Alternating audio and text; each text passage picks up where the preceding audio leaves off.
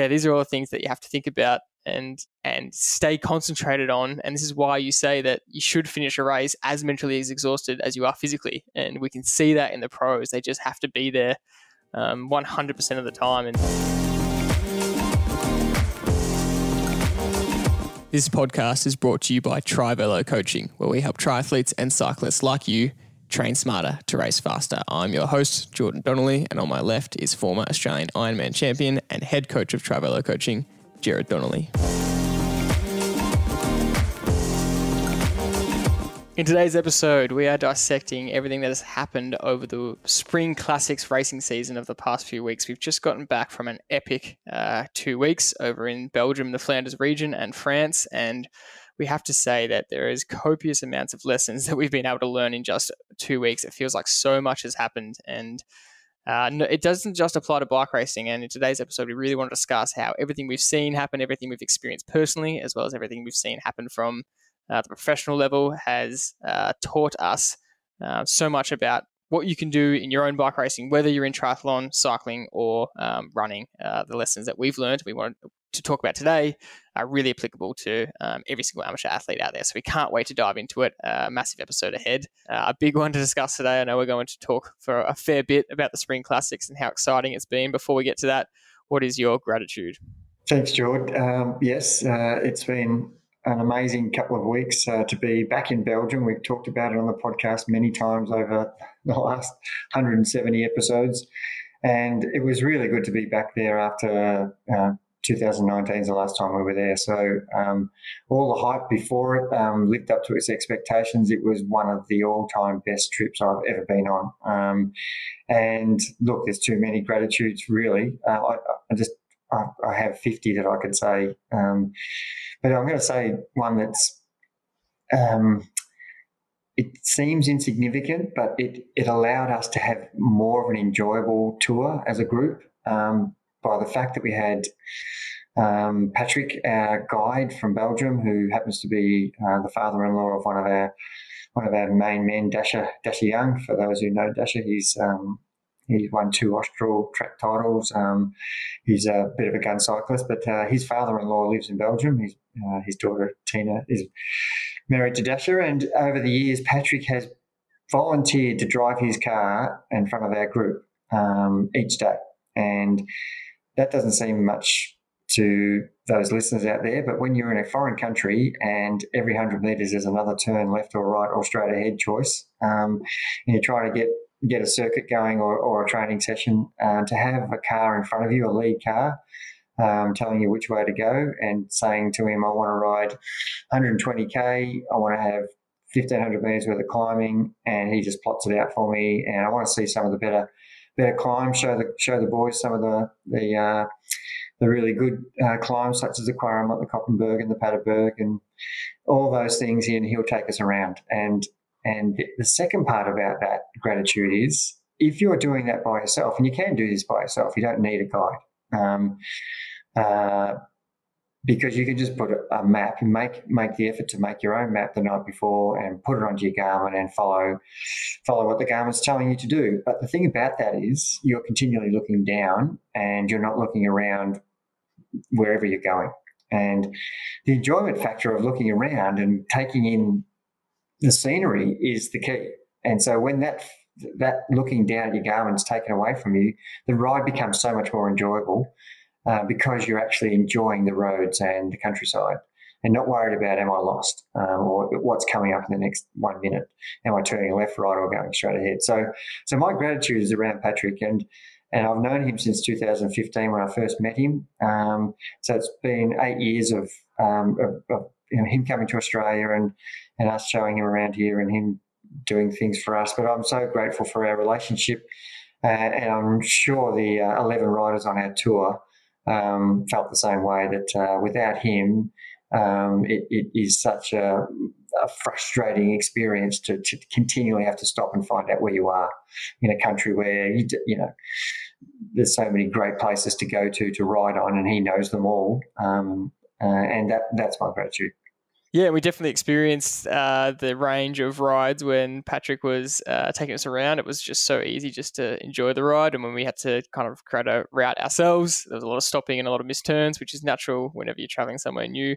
But also we had a local rider, which was actually Patrick's son, just take us once for a ride. And he just following him was fine. So, and I know a lot of people do that. They try and meet up with anyone in the local area and just get them to take them on some paths. And then again, you don't have to worry about looking at maps or anything. You can just get taken by a local. And one of the guys in our group actually had done that in America. He had Strava stalked someone where he was going and what kind of rides they were doing, and actually messaged them on Strava. And when he got there, he said, he organised to go for a ride with them before he got there, and then ended up building a really good relationship. So that's a good strategy as well. There's so much gratitude for the trip.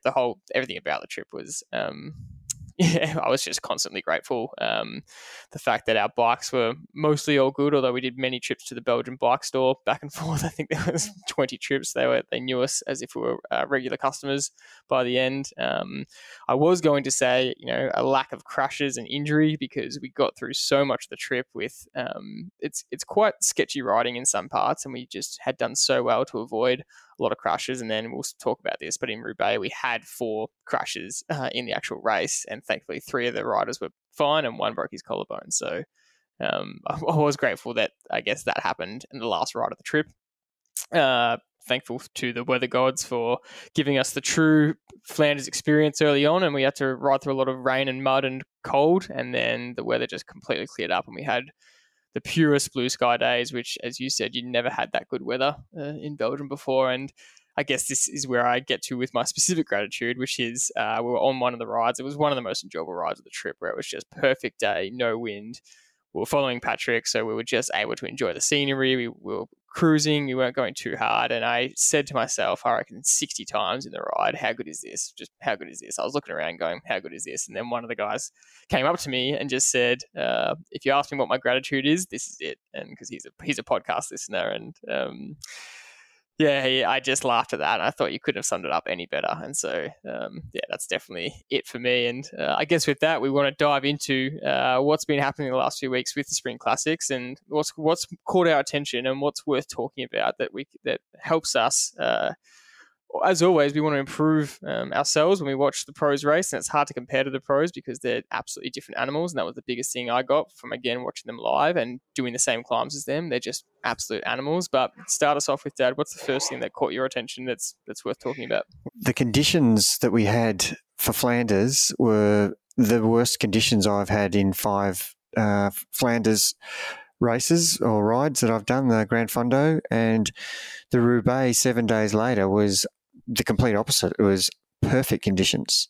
So we had epic rain, sideways winds, sleeting rain, and it was just Patrick actually said, "You are true Flandrians now. You've ridden in the most hardest conditions that he's seen." So it was really great to actually experience it at its worst. That sounds a bit masochistic, I think, but yeah, it is really good to get through it. And gee, you're tested continually with the cold in your feet and your hands, and can't see, and the cobbles are absolutely saturated trying to ride up a hill, and that's where the gear selection and tire pressure comes into it so much. And had I not learnt from the previous years about having tire pressure too high, you just can't ride wet cobbles with the tire pressure, basically anything above 70 or around that area is too high power pressure, and your back wheel just slips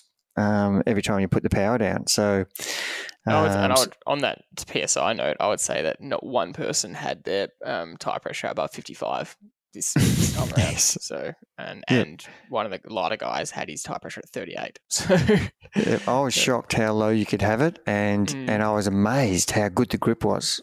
It was such a different ride when you had the tire pressure down, and there is a few problems with that, which we'll talk about with punctures, etc. But the lower the pressure you have, and obviously the heavier the rider, you can't have too low a pressure, but the lighter you are as a rider, you can really afford to drop your tire pressure down. And everybody's individual. There's not one tire pressure that's going to be right across the board for everybody. So that's one of the key things we learned in the group of 11 riders we had.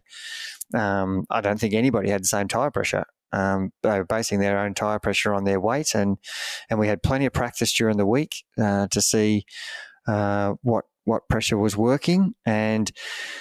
But you can't be prepared for the difference in cobbles between Tour of Flanders and Paris-Roubaix. The cobbles are extremely different in size, and they're spread further apart, whereas the roads of Belgium seem like they're more, the cobbles seem closer together or tidier, so that the bike rolls across the cobbles better. But when we hit Arenberg Forest for the first time, bottles were coming out of drink cages.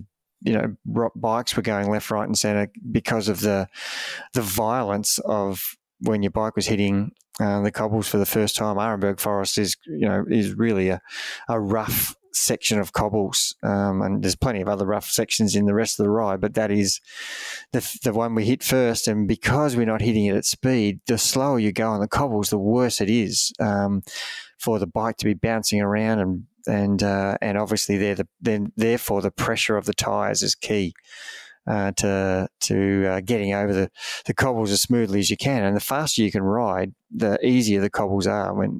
But it is hard to ride fast on the cobbles because they're so debilitating and so draining on your legs. So there's so much that goes into it. And I would add a caveat to that I wouldn't say, I think easy is the wrong word. I think the faster you're going, you're getting over them faster, but I think it's harder to handle the bike. So when it's slower, you're getting bumped more, but because you're going slower, you can handle the bike a bit better. So you're less chance of, sometimes you're slipping around no matter what, so it doesn't matter. But I think that does a bit of discredit to the pros. I think them hitting Arenberg at 60, 70k, it is so much harder for them to handle the actual bike compared to when you're going 20 k's an hour or 25 k's an hour and rolling into it. Yes, it's more bouncy, it's more uncomfortable because you are going slower across them, but I think you're less chance of falling off. I have to disagree with you there, but we'll move on. Explain that to me. Why you think that? I just think when you've got more momentum, you're more on top of the road than you are when you're going slower. The bike seems to hit every pothole when you're going slower, and therefore you're going to bounce around more, which you just said you do. That does happen. You do bounce around the bike more. So therefore, I'm just thinking it's a smoother ride. It's a more manageable ride when you're going over the top of the surface at speed. That's all. That's my difference, I think. Yeah. Any times I was riding my best on the cobbles is when I was going fastest. Yeah, I agree with all that. I think we're saying the same thing, just slightly different. I think, potentially more manageable, but the higher speed, the more dangerous. And I think it's just everything's coming at you so fast, so it's just so much easier to hit a bad pothole and come flying off. Whereas that's true. when you're going slower, you're getting bounced around more, and it's really uncomfortable. But you're kind of hitting everything slowly, so it doesn't feel like you're going to necessarily fall off. It just sucks. Yeah, I think the danger factor's spot on. It is a little bit more chaotic. The consequences are huge if you're going to come off at speed, as we found out. So that's kind of that. I want to make that point that the conditions really contribute to the the experience of riding these events. And if anybody gets a chance to go and do a Grand Fondo at during the Spring Classics, and we've got Amstel Gold coming up, we've got Liège-Bastogne, we've got Flèche-Wallonne. So there's still quite a few more. And, we had Ghent-Wevelgem and E3, Skel-de-Prix. There's so many classic events that, in this space of March and April, starting with Milan-San Remo, obviously. So you've got all of these events that you could, pretty much spend March and April riding your bike and having a ball. But the conditions and the difference in terrain is quite vast across a lot of them. And, not just the rain, but the wind. And as we experienced, when you're out on those Belgian roads and it's so exposed and, 30, 40 kilometre crosswinds, oh boy, it's hard work. Hard work staying on the road. And position in our little bunch of 11, the position was hugely different to the performance or the actual training effect you were getting. If you're on the front or if you were sitting, on the side crosswind, with a really good sit, you were getting such an easier ride. And I think a lot of the guys in the group really understood how important position is. And, little things like the front two guys if we're riding two abreast and, there's a group of 5 or 6 rows, the front guy, if the wind's coming from the left, has to be in the middle of the road so the rest of the group get a sit. Just learning little things like that. And if the wind's coming from the other direction, you'd be on the other side of the road, so you're giving the group a sit. So all these little things, you start to understand how much energy you're saving.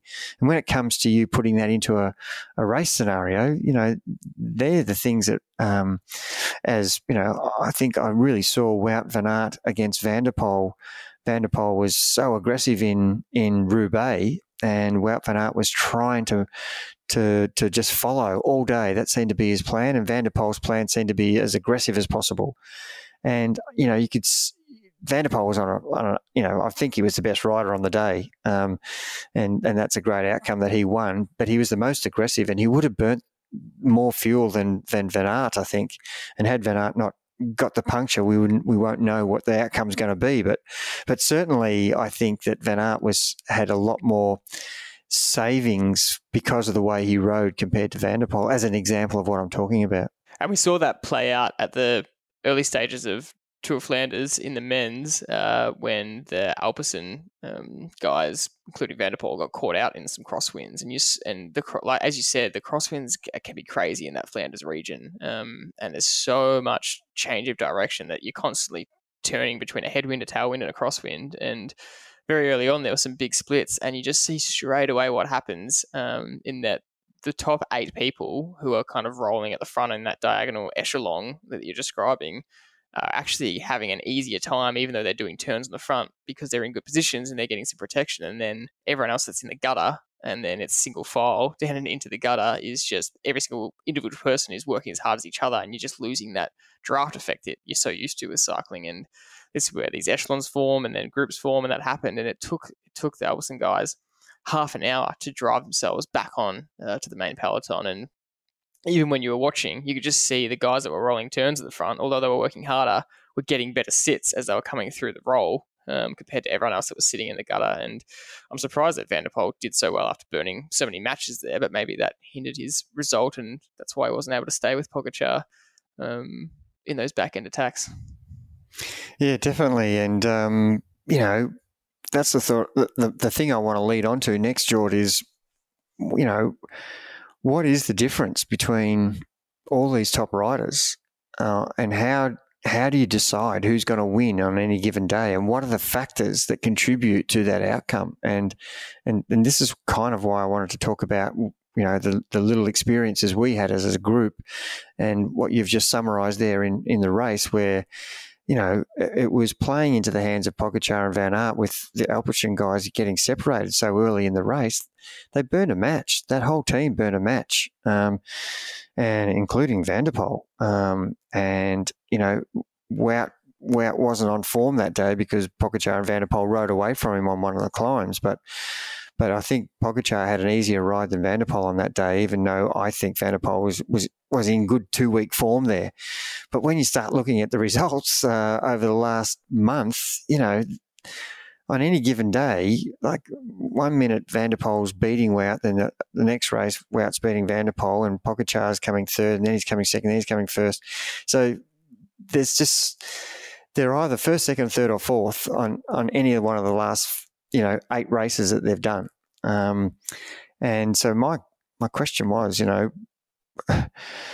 who is at the moment, the current form rider, and how do you come to the conclusion to the answer to that? And it's not easy, because I've been sitting here for an hour looking at the data, trying to come up with an answer, and my persuasion is always to be, Wout's the best and forget the rest. But it's actually just so far from the truth.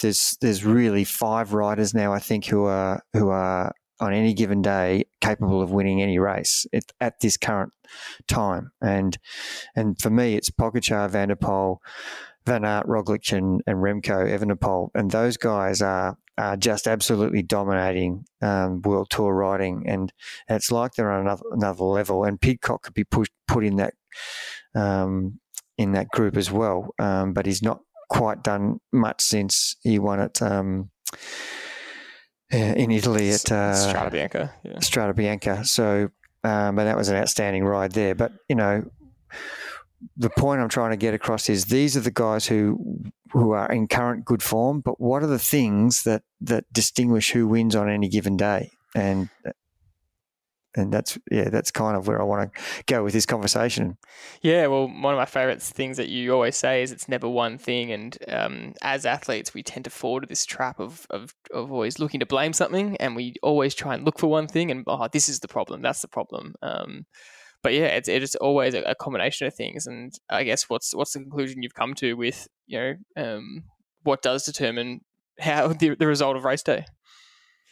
Well, you've just summed it up, but I want to hone in on two, and I think there's probably 8 or 9 things that will contribute, but I just want to pick on 2 today, and I think like experience should be mentioned as the third, but I don't want to use that. I think these guys are all experienced enough now.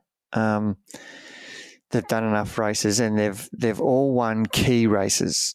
So we can discount that. And I mean key races like monuments or Olympic Games or world titles. They've all won them. When it counts, big Tour de France stages. Yeah.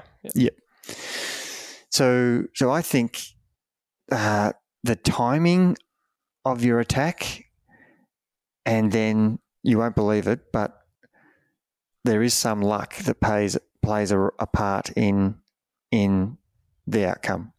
And I think we all, the harder you work, the luckier you get. That will play a role in it. But the example would be Roubaix, where Van Aert got the puncture right when the two of them were riding off into the sunset to fight out who was going to win Roubaix, and Van Aert gets a puncture. And that's the end of the ride for him. Basically, he can't win from that point on. Yeah. So that's an example of how luck. Two riders who are in the best form of their career at this particular stage of the year leave the rest of the field behind them, and then one gets a puncture and the other one doesn't, and one comes first, and the other one comes third. Is it luck that caused the puncture, or is it poor technical advice, tyre pressure, wrong tyre? You could use those examples as it's not luck, it's poor decision making on the team's behalf. And I'm not sitting here saying that's what happened, because I had 4 punctures myself at Roubaix. In the one day, which I've never had in my whole life before. It's still so funny. Not funny for you, but still so funny that happened. No, and it's very frustrating, and it becomes infuriating when you just get back on your bike and you ride another 5 kilometres and everything seems fine, and then you hit the cobbles again and get a pinch puncture again. The ironic thing was, you made the decision a few days into the trip to change from tubeless to tube tyres, and how that kind of worked against you in the end. And that's what I wanted to use the example of, just an amateur making decisions. And I'm the one who's ridden the most out of the whole tour. I've done 5 Roubaix and 5 Flanders, and here I was having the worst equipment or tyre issues. Because I did change from tubeless to tubed, and I think for me that was probably a mistake. I was running my tyre pressure around 50, and funnily enough, my front tyre punctured 4 times, my rear didn't, and that seemed weird to me as well. But I think just the wrong cobble at the wrong time, and there's so many things that can happen. Yeah. So you're not really sure about what's going on, but look, I just feel like at the end of the day, the number one thing is when you put the pressure on the other riders, and the timing of that is the clear indicator of who's going to win. Yep. And, you could have 6 goes at something and 5 times it doesn't work, and then one time you do it, it works. And the example, again, I'm going to keep using Roubaix a bit, but I want to use Pogačar at Flanders as well as another example, but just stay with Van der Poel. And his aggressiveness at Roubaix was a real standout to me, and I've been a little bit critical myself personally, just thinking that Wout's a more attacking rider, and many people will disagree with me after I've just said that sentence, but I just felt that his attacking mindset for Roubaix was way above everybody else's. He was, I know that whenever Van der Poel did something, Wout was, aggressive as well, following him, but he was taking the role of a follower, not as the instigator. And I love it when the instigator wins. And even though I'm a Wout van Aert fan and I'm not such a fan of Van der Poel, I just thought that was fantastic what he did, and he made the race and eventually he won. Whether the bad luck played the role in it, we'll never know. And when they came into the velodrome, the two of them side by side, who was going to win that sprint, 5 out of 5 times it could be a different rider every time, Which they've already had that multiple times. Yes, and I think in the velodrome, I actually think Van der Poel has got more chance than Van Aert, because we've seen Van der Poel can win. He won the cyclocross world title from a short sprint. He also won Flanders last year against Van Aert from a short sprint, and then Van Aert beat him at Gent-Wevelgem with a long sprint. Oh, E3 it was, sorry. Yeah, E3 with a really long sprint. So the velodrome doesn't give you a long sprint. You come off the bank and it's just a short sprint to the finish. So I think Van der Poel probably would have won it, but we never know. So, but the point is, if you're aggressive and you're trying to make the race, eventually you will succeed unless you're too aggressive and doing it at the wrong time. So that's why I said the timing of when to attack is the key thing. They're all going to attack. It's just when do you do that attack? Do you do it early? Do you do it with 50K to go? Do you do it with 20K to go? Do you do it when it looks like there's nothing happening? Do you do it when everybody's absolutely on their knees? And these are all the scenarios these riders are faced with, because let's face it, they are all equal in ability, give or take 0.5% on any given day. Yep. So we're not talking about differences in fitness here. We're talking about form only and when to attack and the timing of it. And so, how can Pogačar beat Van der Poel, Remco, Roglic, Van Aert, and then how can one of those beat the other guys? Because they're all equally as good on any given day. And it's got to be with the timing of your attack. And that's the thing that I think could be a really good lesson for the listeners out there, is to just thinking about what's happening in the race. And one of the things I was talking to you guys about when we did the Grand Fondo was we had a group of guys who were racing against us as a Trivelo team against this group of German riders, and I was watching the German riders really closely to see who I thought was the strongest guy and who needed to be watched the most. And they're things that I think the pros do very well. They're doing little mini testing attacks and seeing who's responding better on a day, because, you could be in form last week and then all of a sudden you lose a little bit of form from fatigue, or it's the end of your 6-week period, or it's the start of your 6-week build. It's really hard to know each rider, where they're at in any given week or day. So all these little tests, you'll get to see who's strong and who's not. And if other riders are pushing the pace, you can watch the reaction of other riders. And I'm always looking at how they're pedaling, if they're riding a good cadence and all of a sudden they're under pressure, and what do? They go to a bigger gear. That's a sign to me that they're losing a little bit of their fatigue is growing. Riders who can hold form, and there's a few riders who can hold beautiful form and not even look like they're under pressure, and then 1 minute later they're dropped. That's just the way they ride. They ride with beautiful form. Whereas most riders will have good form until they're tired, and then they'll start to get ragged, and the gear will be a bigger gear because they're trying to keep their heart rate down. And they're all telltale signs of who's struggling in the group around you. And they're the things you should be looking for when you're racing in your club race, or whether you're racing at the Olympics. The good riders are always watching the competition to see who's looks like they're in form and who should I be worried about. And that's part of when to attack, is to know that the only chance I'm going to get is if let's take Milan San Remo. This is a really good example. When they got to the last climb, when the UAE, I can't remember who the guy was.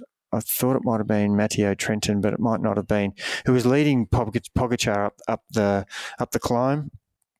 And he really split the field, and the only people who could follow was Wout van Aert, Van der Poel, and Mats Pedersen. And Ghana and Pogačar. Ghana and Pogačar. Yeah. And so Van Aert was gapped by 10 metres, and Van der Poel was behind Van Aert, and Pedersen was behind Van der Poel. And Ghana, sorry. Yeah. It's an irrelevant detail, but yeah. Yeah. But the person who had to bridge the gap was Wout van Aert. And the only person who was getting a free ride was Van der Poel. And when he bridged that gap, then that gave Van der Poel a free ride to then attack Van Aert. And that was a really good example of just getting a little bit of a sit for 30 or 40 seconds will enable you to do that 1% more than your opposition at the right time. And that's what won in the race. And he got to the top of the climb with a 5-second gap, because he'd ridden over the top of the other riders with that. He had that free little ride behind Wout van Aert. And then he was able to attack when the other guys were on their knees. They would have kept going with Van der Poel if they could have, but they couldn't, because they'd done a little bit more effort on the climb than he had. And there's a great example of the timing of your jump when you know that your opposition is, struggling more than you are. And he was able to hold that all the way to the finish. And actually it went from 5 seconds to 12 seconds, I think, with Ghana, Wout van Aert and Pogačar chasing. And to me, that's that timing thing, and then understanding what's happening in the group. How are they coping with the attacks that are happening right now and then? And these are the decisions you have to make instantly. And the person who can just react, rather than the person who has to think and then count to 5 seconds and then react. Those 5 seconds are going to cause you enormous trouble and massive fatigue, because you have to do the effort for longer. And we've got some good club riders that we coach who are really good at that. Little guy Russell, who's an unbelievably good reactor at when a move's made, he just naturally makes a decision to go, and it saves him 15, 20 seconds if he didn't go by hesitating for 5 seconds. Instead of having to close a gap for 15, 20 seconds and burning a lot of energy, he's already on the wheel of the person who's attacked instantly, because he reacted and didn't second guess himself. And the reason he reacted is because he rated the rider who was attacking. And so all of these things he does very well, because he understands who he's riding and racing against. He knows their ability. He knows that if some rider goes up the road, they're not a threat to him, so he won't do that. So you can learn a lot from watching other people. And watching the pros do this, because they're all very similar ability and fitness and experience, then it is coming down to when to attack and understanding who's tired at any given time because they've done an effort. And if we go back to Flanders as the other example, when I think it was the Tayenberg, that last climb where Van der Poel got out of the seat and attacked Van Aert and Pogačar and got a gap, and Van Aert couldn't close the gap by the time we got to the top of the end of the Teenberg cobble section. It was still uphill all the way for another 3 or 4 minutes, and the two of them rode away from Van Aert, and that was basically the race there and then. For Van Aert was gone. And, you know, that was an example of really good tactics by Van der Poel to surprise Van Aert. He came from behind him, surprised him, put 5 metres into him. Only Pogačar could react, and Van Aert could not close the gap because two were working against one. Another great example of surprise attack, you know, when you're not ready for it. And then using Pogačar on the Quaremont, he got a beautiful lead into there from the UAE teammate, and he just rode them off the wheel, basically. It was one of the more outstanding attacks that I've seen in a long time. And as much as Van der Poel tried, Pogačar just rode higher power. And once it's 1 against 1 with no ability to sit, Pogačar was a better rider on the day, and you know, eventually rode away and won solo, which is you know, again an absolutely brilliant result for someone who deserved it because he made the race. So I'm talking about 2 races, and I can use the women's race as well as another example with Alison Jackson from Canada. She was just so aggressive all day long, and the second bunch were closing in on the breakaway bunch, of which she was doing most of the work and trying to get the rest of her group to stay away.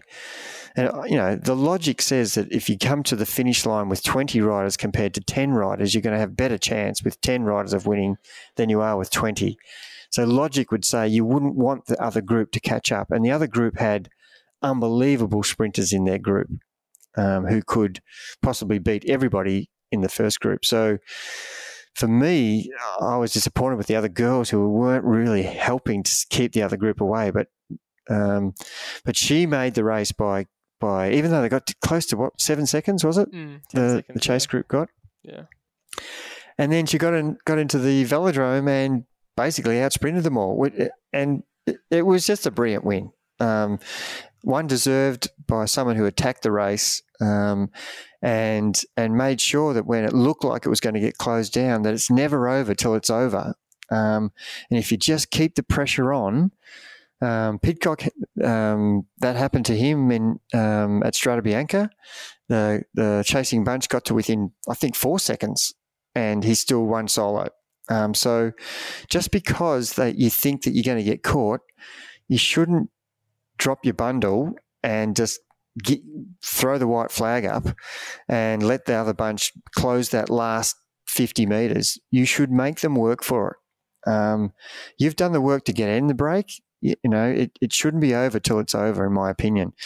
And so there's a lot I've said about tactics and when to make it and luck, but they're the things I wanted to get across in this podcast, that the everyday cyclist can think about in his D grade club race or his A grade club race or his Masters club race, that there are things you can do other than your current fitness that will help you be more of a chance in riding in your local bunch on a Saturday or a Sunday or midweek, where you're doing these little mini races in your bunch, or whether you've got a number on your back and you're doing a proper race in a club race.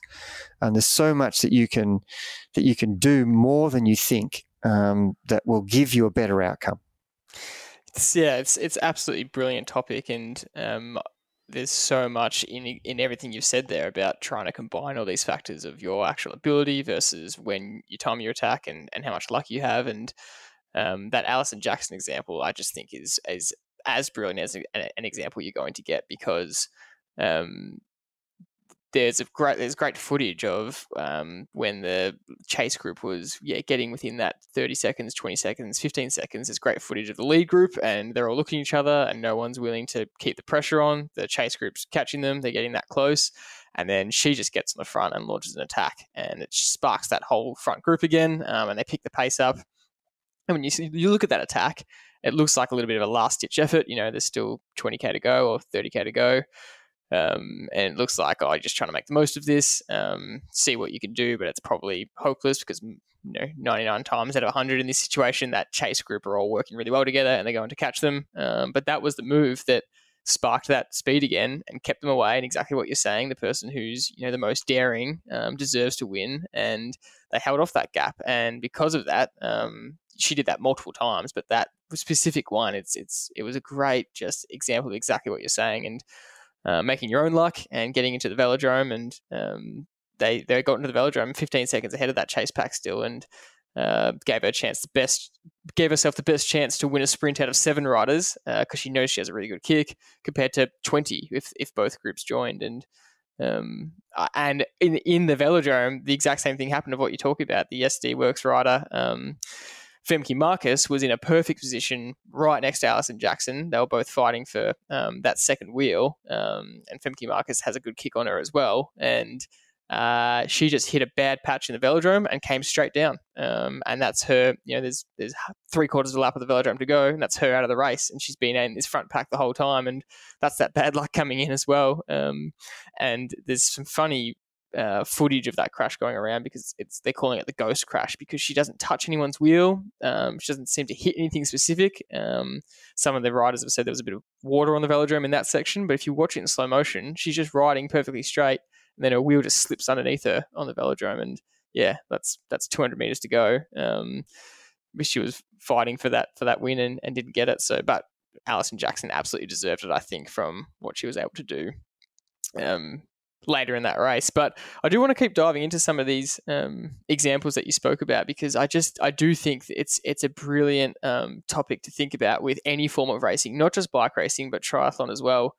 And this concentration thing that you're talking about of when to attack and focusing on riders around you and knowing what to look for. And it's not about, does a rider look good necessarily? They might have all the gear and might look flashy, but you're more paying attention to those, their actual performance. So how are they pedaling and what's their form like? And again, you're just using these as potential examples. You're trying to calibrate, does how they look equate to how they're responding to attacks or how they're handling hard sections? Because someone might have really good form, but as you said, they get dropped off the back, and someone might actually ride with horrible form or run with horrible form, but they're actually really talented. They just run with horrible form. So you can't judge a book by its cover. But we had an example of an athlete of ours at the recent 70.3 who was stuck in one of the pelotons in the 70.3, which is happening a lot lately with such packed fields. And they found that on the uphills, the group they were with were riding too hard, so they didn't want to go with them. And then on the downhill, they were riding too poorly and not keeping even pressure. And so they were catching up to them, but they were constantly finding that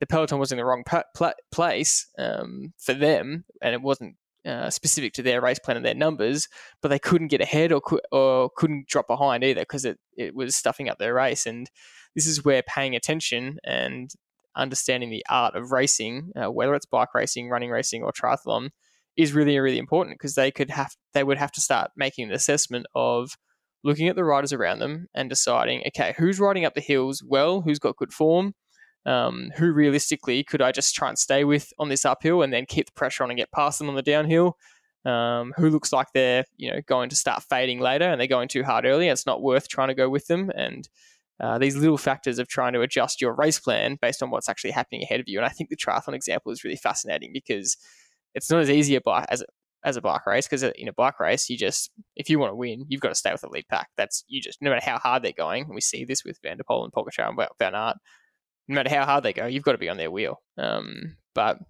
I hadn't spoken to you about that triathlon example specifically, but it's a really interesting one where you've kind of got to look around and be really concentrating every second to make some pretty snap decisions about, what am I going to do here? Am I going to try and keep getting my race interrupted by this group that's around me, or do I push a little bit harder in this section and go above my race plan just to get away from this because it's going to suit me better? Am I going to assess the riders around me and they're actually going to be strong for the 90K, so I'm happy to sit here? These are all the things that you have to think about and stay concentrated on. And this is why you say that you should finish a race as mentally as exhausted as you are physically. And we can see that in the pros. They just have to be there 100% of the time. And on that, I do want to talk about the Pogačar attacks. On that second lap of the Quaremont at Flanders, he gets a brilliant lead out from his UAE teammates, and don't believe that Van der Poel and Van Aert expected him to attack on the second lap. They expected him to go on the last one. And the UAE just launched this really fast attack. He was at the front, and then suddenly he put the pressure on. And you see the aerial shot.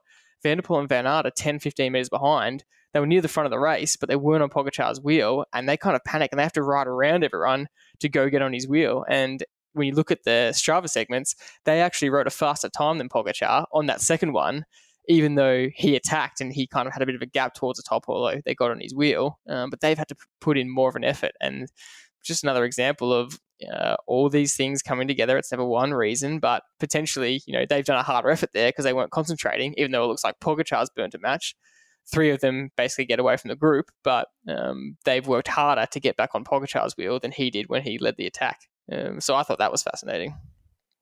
Yeah, you've brought up a whole lot of good points, and the Pogačar Quaremont example was classic, and that's just a little bit of laziness and poor positioning, because there are only a few places where the break can potentially happen, and the Quaremont is one of those. And sure, they were going to have to do it again because they were doing 3 Quaremonts, three times up that same hill, and 2 Paterbergs. So there was plenty more opportunities, but you can't just guess that they're not going to be used at any point. So you have to be ready for all of them. Mm-hmm. And I think it's disrespectful to not be near your contenders. Yep. And they were quite a fair way behind. But what I talked about reacting before, boy, did they react. Yeah. They reacted violently. And you're right, they would have burnt matches doing that. Yep. In the triathlon example, it is a tough one because there's so many factors that come into it with drafting, and you might think that the group is strong enough. Say you're trying to ride 36 k's an hour as your average speed, and if you have to ride 200 watts to get 36 k's an hour, and you're in a bunch that you're still doing 36 k's an hour after 20 or 30 k's of can't get away from this group, and you're only riding 180 watts, then my opinion is that you're actually going to be able to run much better because you're pushing way lower watts and you're still getting the result you want. I'm not encouraging anybody to stay in bunches. That's not what I'm saying. It is sometimes impossible. You've tried many times to go past a bunch, and then all of a sudden they come back past you, and this happens, backwards and forwards for half an hour.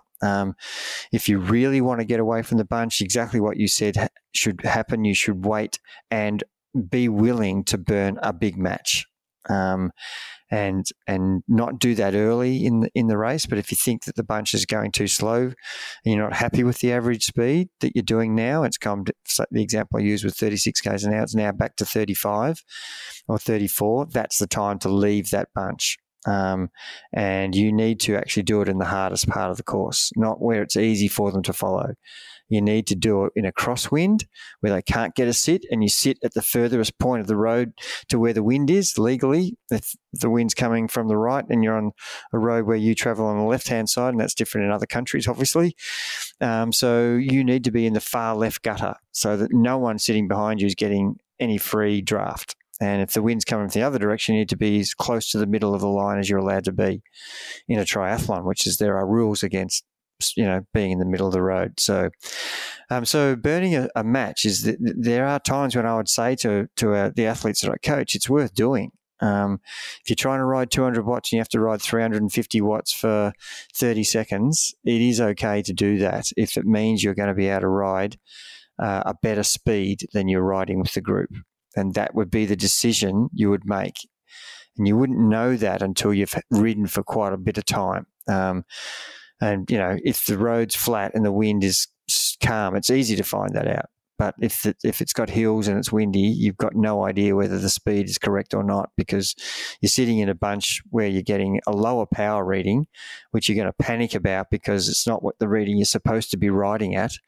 And that's why I use all those other factors to make decisions. But yeah, there are times where you will have to, if you want to improve your time, and time is related to the average speed, that you have to make a decision to burn a match, and I'm all for that. This is why I just love racing. I love the art of racing, no matter what the sport is. And we focus heavily on bike racing and triathlon racing, but there's just so many nuances to it and so many factors. Like you said earlier on, there's 8 or 9 or maybe 80 or 90 that come into play about what's happening. And I just love the concentration part and the mental side, and the fact that you have to get really good at snap decisions and understanding what different contexts mean. And you get that through experience and what to do in circumstances. And I've had plenty of experiences where you do it for the first time and you go, I had no idea what to do then.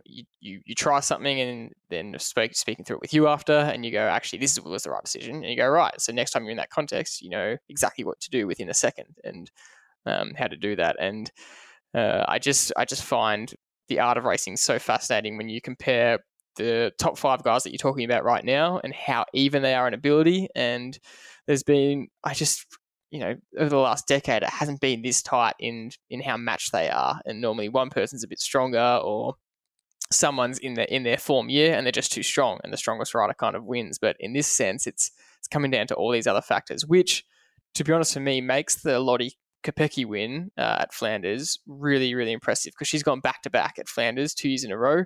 She broke away solo this year, and I think, given how hard it is to win a race and how many things have to go right, and exactly what you're talking about, you timing your attack perfectly, you being in form, you having some luck on your side, all to culminate in a win, it just shows how hard it is to win a race. And for you to be able to go back-to-back at the Tour of Flanders, I think shows how strong a ride you've actually done, and how well you've executed that, because a lot of people can't do it. And Van der Poel did it in 21 and 22, going back-to-back. And I just think if you're doing it as a one-off, chapeau to you, unbelievable effort. But if you do it twice in a row, that is just fantastic. And we were in the Belgian tent on the Quaremont, we got to see the men come past 3 times and the women come past once.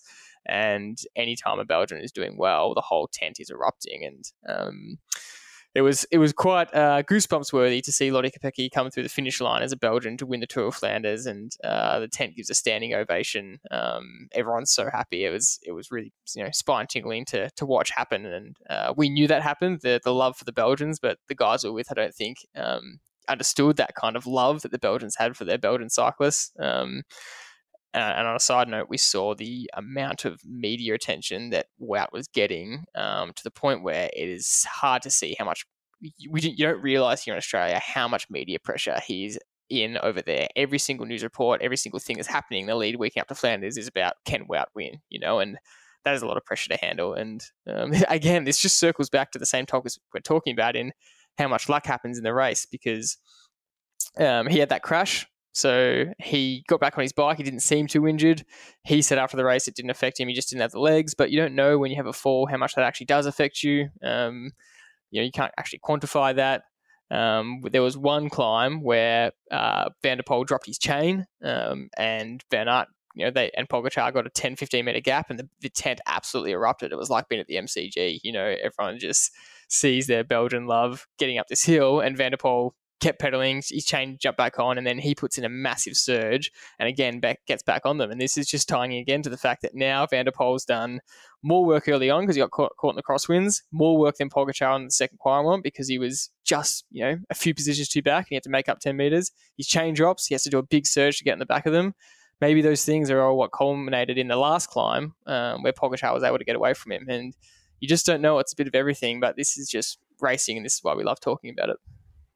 Yeah, you're spot on. The accumulation of efforts really took its toll, and that's what enabled Pogačar to actually get away. And yeah, call it bad luck, call it bad positioning, call it timing, but they all add up. And at that level, you can't afford to give anybody an inch. And I often say to a lot of the guys, one of the examples we could use is we do the Saturday ride sometimes where it's a figure eight, and everybody knows where the figure eight starts. And you need, in my opinion, if you're not such a good hill climber, to be near the front when you hit the first hill. And in my situation, I'm riding against a whole group of guys who are way better than I am.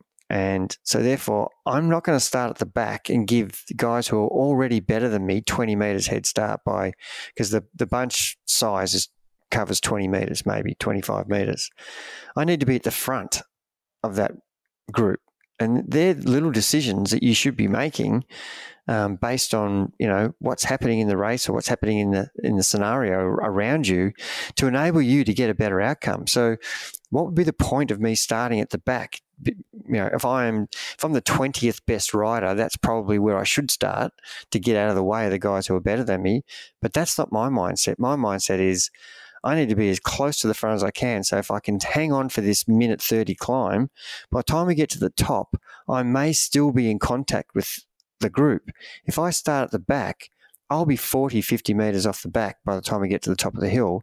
And therefore, I'm going to ride solo for the rest of the figure eight loop that we do.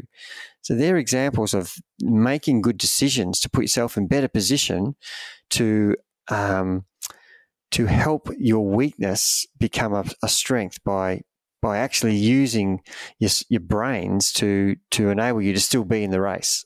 And they're the things, that's just one example of what you can be doing. And of course, as you said, if you're not thinking about those things and you're just riding and following wheels and physically putting efforts in, but not actually thinking about what's happening right now, what's going to happen next, what hill is next, how far away are we from the hill, where should my position be? And even in our little Gran Fondo, where before we came into the Arenberg Forest, you could feel the tension in our pack of 20 riders.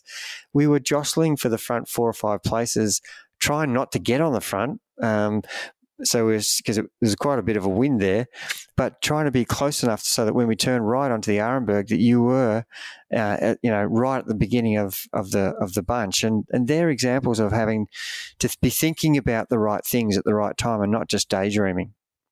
Yeah, and we did want to kind of touch on our experiences of the two races in comparison to the pros, because it's really fascinating to do essentially the same course, just less distance, the same sectors, and see how you go with it, see how you go on these climbs with some fatigue in your legs, because we ride some of the sectors fresh as well, and then compare it to the pros times. And to be honest, it just makes you feel like a shit bike rider, because it's really humbling just to go. Sometimes you think you're going pretty well, and then you look at the pros times, and they just seem like aliens. It is just absolutely absurd. But you touched on it before, we felt like true Flandrians in the Flanders Grand Fondo, and we thought about racing it from the start, because with any Grand Fondo, people, a lot of people are just getting through the day, which is a great way to enjoy the experience. But we thought about going to the start, official start time, and having a crack, but because it was so wet, we just thought it'd be a bit risky to try and be racing around those roads. And I think that was a really good decision, because it is quite dangerous with how many turns there are and the cobbles. But we got through that day and suffered a lot in those conditions. It was just cold, wet, and windy from the start. And that was an experience of just, grinding through. And I laugh about the fact that we all got split up a little bit into little pods, but our pod, there was a section between kind of 60 and 90k in the middle there, where you're going through these very open fields in Flanders, and it's just constantly turning, again, headwind for a couple of minutes, tailwind for a couple of minutes, crosswind for 5 minutes. And in that 60 to 90k period of approximately an hour, I think there were 2 words spoken. Everyone went very quiet, and we were just all trying to do as long a turn on the front as you could handle before you jump off and try and let one of your teammates help. But to me, that just kind of summarized the experience in how grueling it was. You were just focusing on getting through, and you couldn't put any more energy into talking, or it was just head down.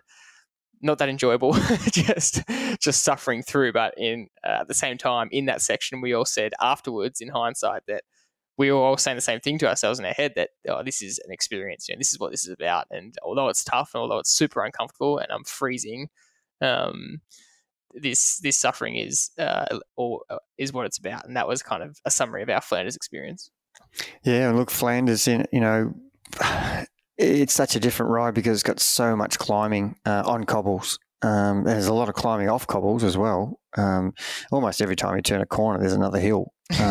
And there, it's like doing 30 VO2 efforts of between 1 and 2 minutes. And you're not riding on a smooth road. You're riding on a road that's throwing your bike around, and it's slippery, and and there's other riders around you because it's a Grand Fondo. And they're so steep that they come off. You're gone. Yeah.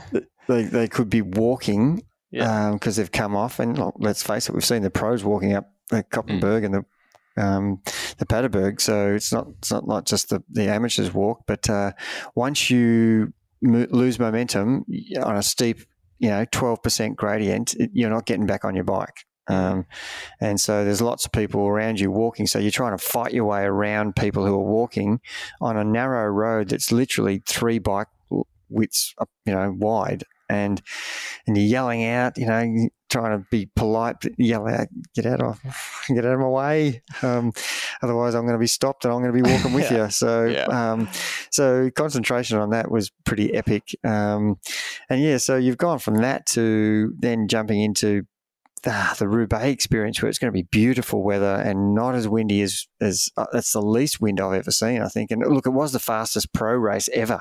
And, I don't think the riders are any more talented than they were last year or the year before. It's just the conditions were unbelievably perfect. And for us, we had our own little race. We decided that we would ride, at the front of the group and make a race of it, and see where we ended up. We did the 145K for both events. And, the time it takes for those Grand Fondos is an example of how hard the ride is, because, 145K, you shouldn't be riding, that much past 5 hours. And here we were really, struggling to ride anywhere near that. And the story that we have for Roubaix was such a contrast. We're at 60K of pretty much just flat roads with no cobbles. And the group, the start of the actual event,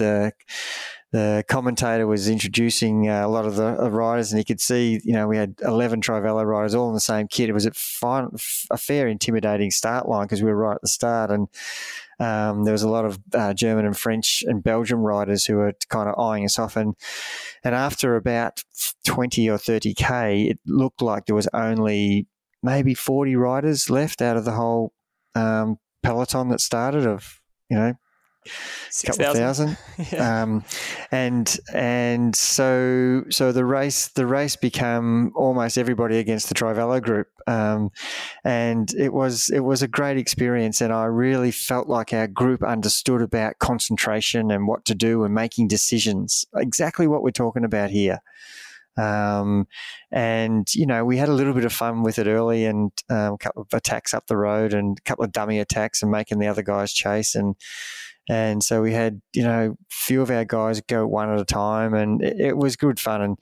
And then finally it got really serious when we hit the cobbles properly in Arenbergers first, and it was just riders going everywhere. Bottles flying off bikes flying onto the dirt. It was chaotic. Chaos is all I can describe it. And it was such a contrast from Flanders, where this time we are actually racing and really trying to really beat the people around you. And that's a different way to do a Grand Fondo, and it's not the way that we've been doing it over the last period of time that I've taken riders. And it was really fun to do it this way for the first time. And it was great watching all you guys up the road. And a couple of times a couple of our riders got distance from the front group, so we rode them back onto the group, which was really fun to do. And eventually the group really got narrowed down after about 3 or 4 sectors of cobbles down to, I don't know, how many was it, Jordan? 15 riders? Yeah, it's still just a strong maybe 20, yeah. Maybe 20, of which we had 5 or 6 in that group. And then we had it was 5 or 6 of us, and then there was this German team of 5 riders, and then it was all individuals. But it was pretty interesting with team versus team. And then you've got the luck factor where Julian last seen flipping onto the cobbles on his side, and then John Cartwright doing a full somersault on his bike and landing on the soft grass and standing up and continuing riding. And then, unfortunately, Joe hitting the deck and breaking his collarbone and actually getting back on his bike and continuing to ride the rest of the race with a broken collarbone, which is pretty impressive. Right of the day for me. Not a complaint. Just got on with it. And the good thing, I want to tell everybody out there was the camaraderie you had amongst the group was if someone was in trouble, one rider was staying with them, and we had Dave from Perth who sacrificed his whole race to stay with Joe to make sure he was okay, which is pretty big effort when he was in the middle of a race himself. So, I got a big shout out to that. And they're decisions that you make on the spur of the moment when you know that one of your mates is in trouble. And it was a pretty bad crash Joe had, and for him to get back on his bike was pretty impressive. But to have Dave stay with him and sacrifice his opportunity up the front was pretty impressive. But taking away from that, once the race started to go, you had to make a decision yourself, and I know you don't want to talk about this, but this is not the reason why we're bringing this up. But for you to go up the road by yourself with 50k to go, what was going through your mind when that decision came to your thought process? How did that come about? Yeah, I'm keen to give a good summary of our 11 riders as well, what you started with. But I'll answer these questions. It was interesting because the two German guys, the pace was quite slow in between the cobble sectors just after those first few. And I actually said to Nick, I said, this is too slow. There's too many riders who are getting dropped on the cobble sectors, but they're getting back on in between. So I said, after this next sector, we need to start, ramping up the pace in between and working together. And finally, when I said that, the next sector, two of the German guys launched a big attack in the in between, and we closed them down. And then on that next sector, I just decided I'd put the pressure on and just see what happened. And I ended up gapping the German guys that just attacked. And I got to the end of the sector and I had a fair gap. And exactly what you're saying, I turn around and obviously our Trivelo riders are sitting behind them because they're not going to chase me down. That's just awesome cycling teamwork. They're keeping the two German guys on the front. The three other guys had been dropped completely. They were another 100 meters back or so. So there's two German lefts and three Trivelo riders. And again, it's those snap decisions. I turn around and go, okay, this is the position. The Trivelo guys aren't going to chase me down. It's going to be up to those two Germans.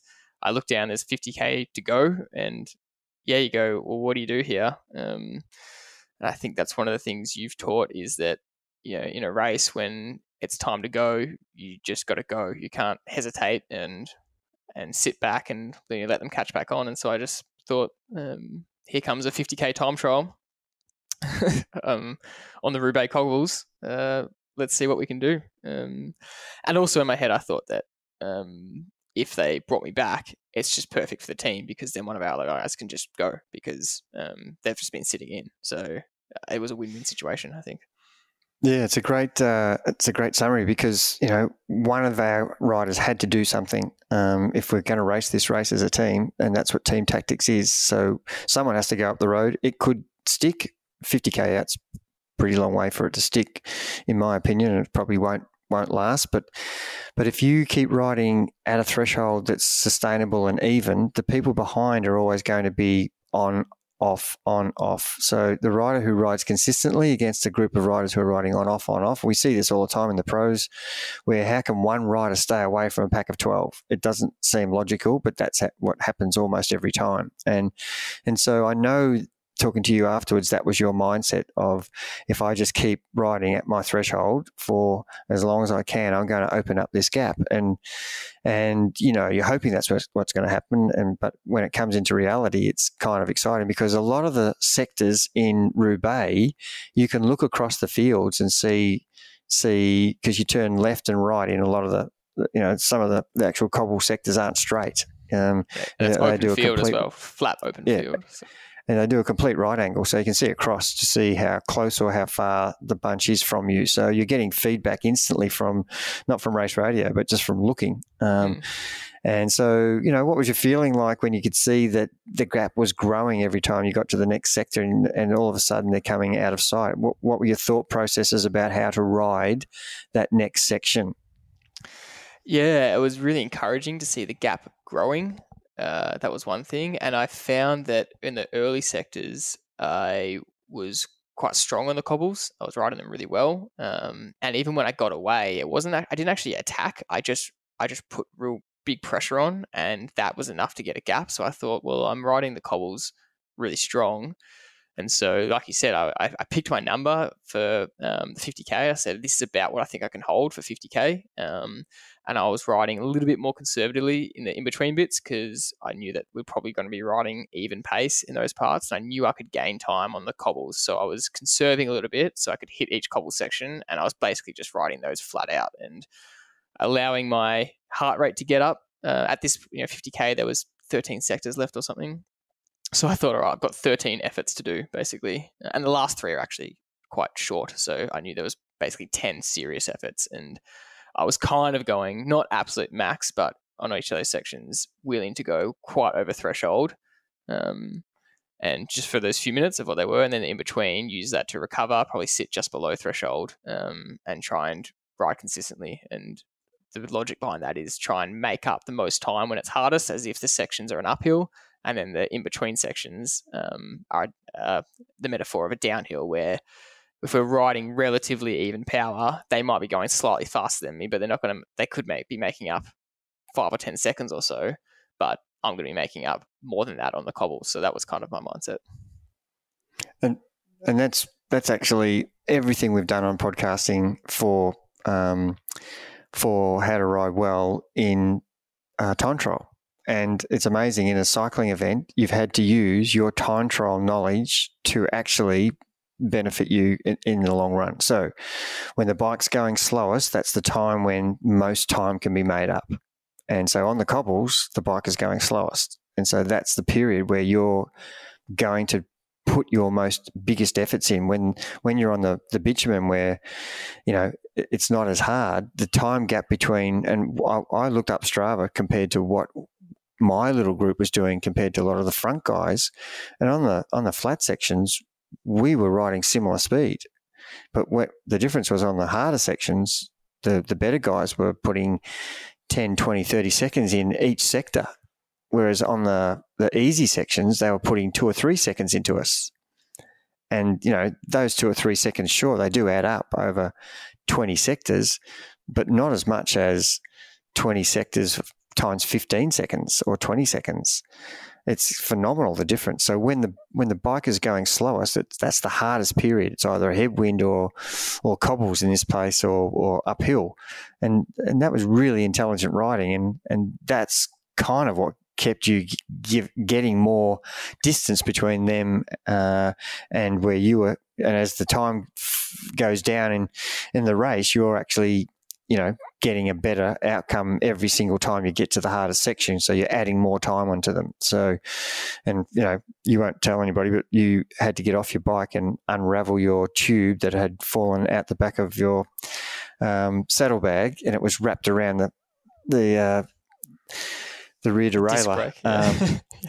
So, that panic, that can cause all sorts of problems, but you were off the bike for a minute or two and you still didn't see them in sight. So that would have been another reaffirming of, I have got a really decent gap here. How was that what was happening when you were off your bike going, oh, this couldn't come at a worse time to have this little mini mechanical?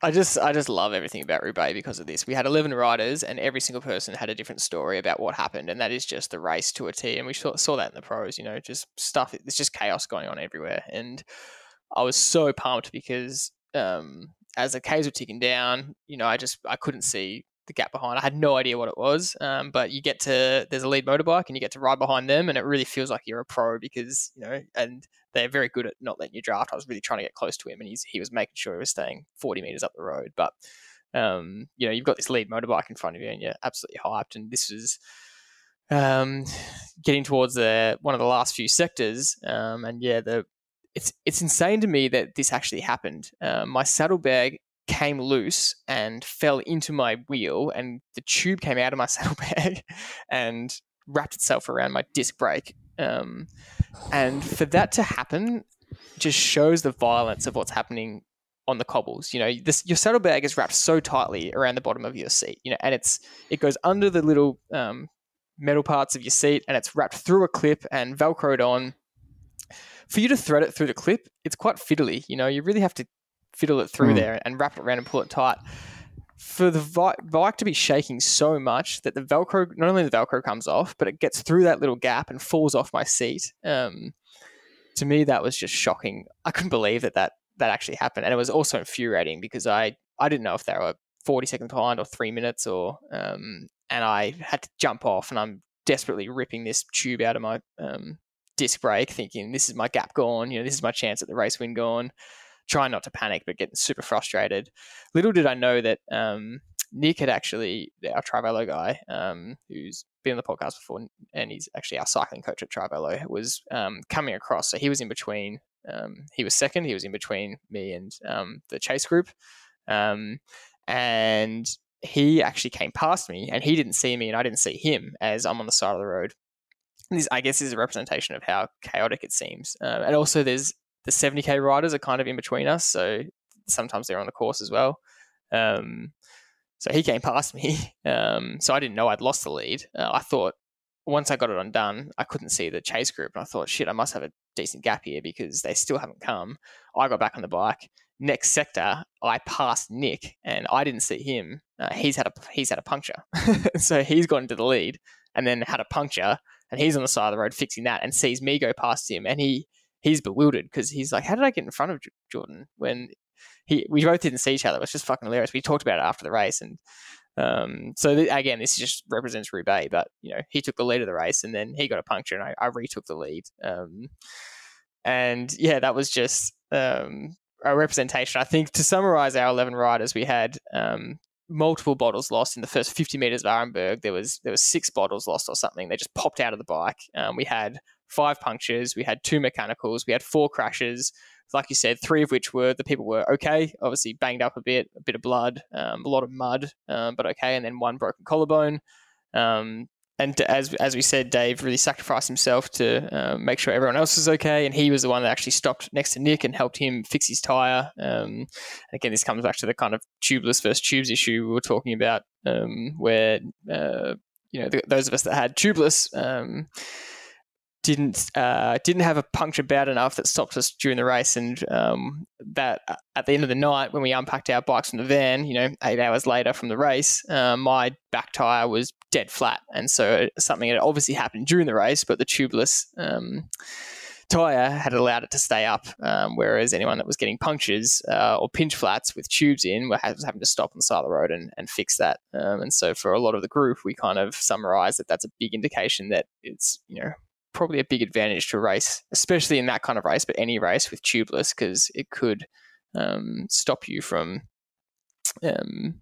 having to sit on the side of the road and potentially give up the race. And I don't know what the pros were doing, whether they're tubeless or not. And sometimes it's unavoidable. Sometimes with those cobbles, and this is what we're talking about at the start with how fast the pros are riding, sometimes those cobbles are hitting the wheels so hard that it's going to cause a flat no matter what. And I tell you what, sometimes some of the bumps that you were hitting, I was just going, how my wheels were still okay here. You would hit some jagged rocks, just full pelt, just straight into the edge of them. And I just go, how did that not pop my tyre just then? And turns out the rear wheel copped it enough that it did go flat, but it got me through the race. But yeah, anyway, I just wanted to summarize the 11 kind of different experiences the riders had and how much that represents the freaking crazy hell race that is Roubaix. Well, I'm not going to let you get away with this because the race did continue, and at this point now you're back in front, and you've passed Nick, and he's had the puncture, which would have been fantastic had both of you been able to ride in together. But you've still got how far to go? Was it from that point? Yeah, from that point. There was 3 sectors to go, and the fourth last sector is the hardest one. It's the 5-star. It's Col de la Fleur or something. It's where Carrefour de l'Arbre. Carrefour de l'Arbre. Yeah, thank you. That's where Van der Poel attacked. It's where Deckengol crashed. It's where Van Aert actually attacked first, got his puncture, then Van der Poel went over him. And that sector is just messed up how hard that is. And then you get a 100-meter break, and then you hit the next sector, which is just brutal. And then there's 2 kind of tamer sections left, and then it's a 12K ride to the finish. And after I got back on the bike and saw that I couldn't see the chase group still, I thought, this is great. I've lost a couple of minutes there changing my bike, but I didn't know Nick had gone past. But I thought, but I'm still in the lead. And the motorbike actually didn't see Nick either, because he stayed in front of me. So, which was interesting. But I thought, I'm still in the lead. I couldn't see them coming, which means I must have put 3 or 4 minutes into them. And so I just thought, just ride hard here. And you're going to get to Velodrome first, which was pretty exciting. And I spoke to you about it after. You can see how people talk about the this kind of mythical power surge you get when you're in the front of a race, or they talk about in the Tour de France when people get extra power when they're wearing the yellow jersey, but you get that hyped energy and suddenly you can ride harder. And but this is not just a club race we're talking about. We are actually on the course that has the Velodrome Paris-Roubaix to finish, so it's a little bit different. So the adrenaline's going to be a little bit different than riding at the back of Warragul in a club race. And I'll be honest, that's what was hyping me up so much. I was just getting so amped thinking about riding into the Velodrome. It was just a really... So you're still following the motorbike, and you must get to a point with 4K to go, 3K to go, because it's a really special finish at Roubaix. It comes down this avenue, and you go down, and as you've seen, people see it on telly, you go down the middle of the avenue and you swing with 1K to go around, and you eventually make your way into the Velodrome, and it's almost surreal. Even when you're coming 400th in the race, it still feels fantastic. What was the feeling you were having when you finally got your bike onto the Velodrome? Yeah, it was just fucking awesome, to be honest. I rode that 50K as hard as I've ever ridden anything. And when I went through the last sector, I kept turning around, and I expected at any time Nick or someone to be coming around the corner and the group be chasing. I just kept thinking, they're a group, they're going to be stronger than me. I was expecting them to come at any point, and it still come down to a sprint finish or something. And in that last 12K, I just ignored my power threshold and just rode as hard as I could. And I was just going harder and harder. And legs really, really started to fade in the last couple of K. And I was just thinking, you just got to keep it together here. Don't hit that wall and get past. I'd had a really bad experience at a club race before we left, where I got past. I tried to do a solo breakaway, and I got past on the line and lost the win, which was, I just had that in my head. And so I was really just riding as hard as I possibly could. And then it's really, like you said, it's really fun. You're following the pro course, obviously, and you do this right turn into the kind of Velodrome area, and then it's a few turns, and there's a big atmosphere around because the women's race was on after us, and so they came through a few hours later, and so people were already out on the course, and there was heaps of people around the Roubaix village and the actual Velodrome itself. So it was a really cool atmosphere, and the bike peels off like it does, in a pro race where all the cars go off to the left, and then you turn right into the actual Velodrome. And I was just so hyped, and I heard the French announcer announcing, and got the crowd hyped, obviously, and there was a crowd there on the bank watching the finish, and they're all cheering and clapping, and it was honestly the best feeling I've ever had on the bike. And went around the corner, and I there's cameras and stuff, and I sat up on the bike and pointed to the Trivelo jersey and with my hands up. It was fucking awesome. It's funny hearing you say that. And look, riding that last lap on the Velodrome, it's pretty special. And by the way, the Velodrome has got steep banks for those who don't realise. Yeah. It's a fair income Velodrome, and it's a big Velodrome. It's almost, I think it's over 400 metres around, which is way bigger than the Velodromes we ride in at home. But yeah, we have joked over the years about what would be your winning salute and it was a classic. You sat up with no hands and put your hands across your Trivelo thing, and we all had a great laugh. And it was fantastic to see you actually get the victory there, and it was almost felt like a bit of a team thing when we got to the finish. And absolutely, and to get second and third, so we got first, second, and third, and unfortunately Nick had to walk. Couldn't repair his tyre, so he had to walk 2 or 3K and got a lift from some other car and had to walk another section. And so there were so many epic stories. But congratulations to you on winning a Paris-Roubaix Grand Fondo, and it was one of the more outstanding rides I've seen from your good self. So well done. No, I appreciate it. And the joking thing is so true. We joked about, imagine if you were ever getting into there first, what would you do? And I just couldn't believe that, even though it's a Grand Fondo and it's not a serious race and it's not, a massively deep field, to enter the velodrome leading a race, it just is so cool. But I will challenge that and say that I think the ride of the day still goes to Joe, because he broke his collarbone with 50k to go, or 55k to go.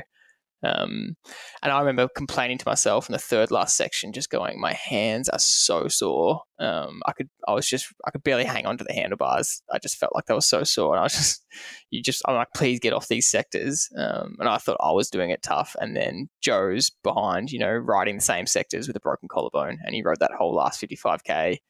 And he put himself into a really deep state, and he wasn't in a good way when he finished the race, because he'd gone so deep. His body actually went into a bit of shock, and his front tire punctured really badly with 3k to go. So he ended up walking the last 3k himself as well. So we had 2 riders walking, and he walked into the velodrome, and he was in that much pain, and the announcer walked up to him and kind of asked him what happened, because he's seen this guy walk in, and Joe can barely speak, and he's trying to say he's got a puncture, and the guy's asking questions, and Joe's kind of in that much pain. He's almost non-responsive, and there's an epic photo of Joe walking around the bank, and he made sure he walked all the way through the finish, and it was just one of those moments that was incredible to see. Hard to watch, because you don't want to see one of your friends and a rider in that position, but the mental toughness to do that for me was a pure representation of what the Roubaix race is about, I think.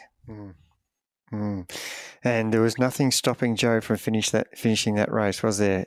His determination to get to the finish, he'd have to be run over by a truck for him not to get to that finish line. And he ended up in the ambulance in hospital, 6 hours, straight after Roubaix, and it dampened it for him, but he still smiles and says it's the best and most epic thing he's ever done, and he wouldn't trade it for the world. And that's what trips like this is all about, the experience, and there's stories that you guys will have forever, and everybody in our little group on that one day has a story to tell, and whenever they watch Roubaix in the future, they'll know almost every bump and cobble and sector, and that's what's fun about going and doing these events, because it's the exact same course as what the pros do, and you get to sort of mini experience it in your own dreams of what it's like, and it is as hard as it looks, and it looks hard, and I think it's way harder than it looks. And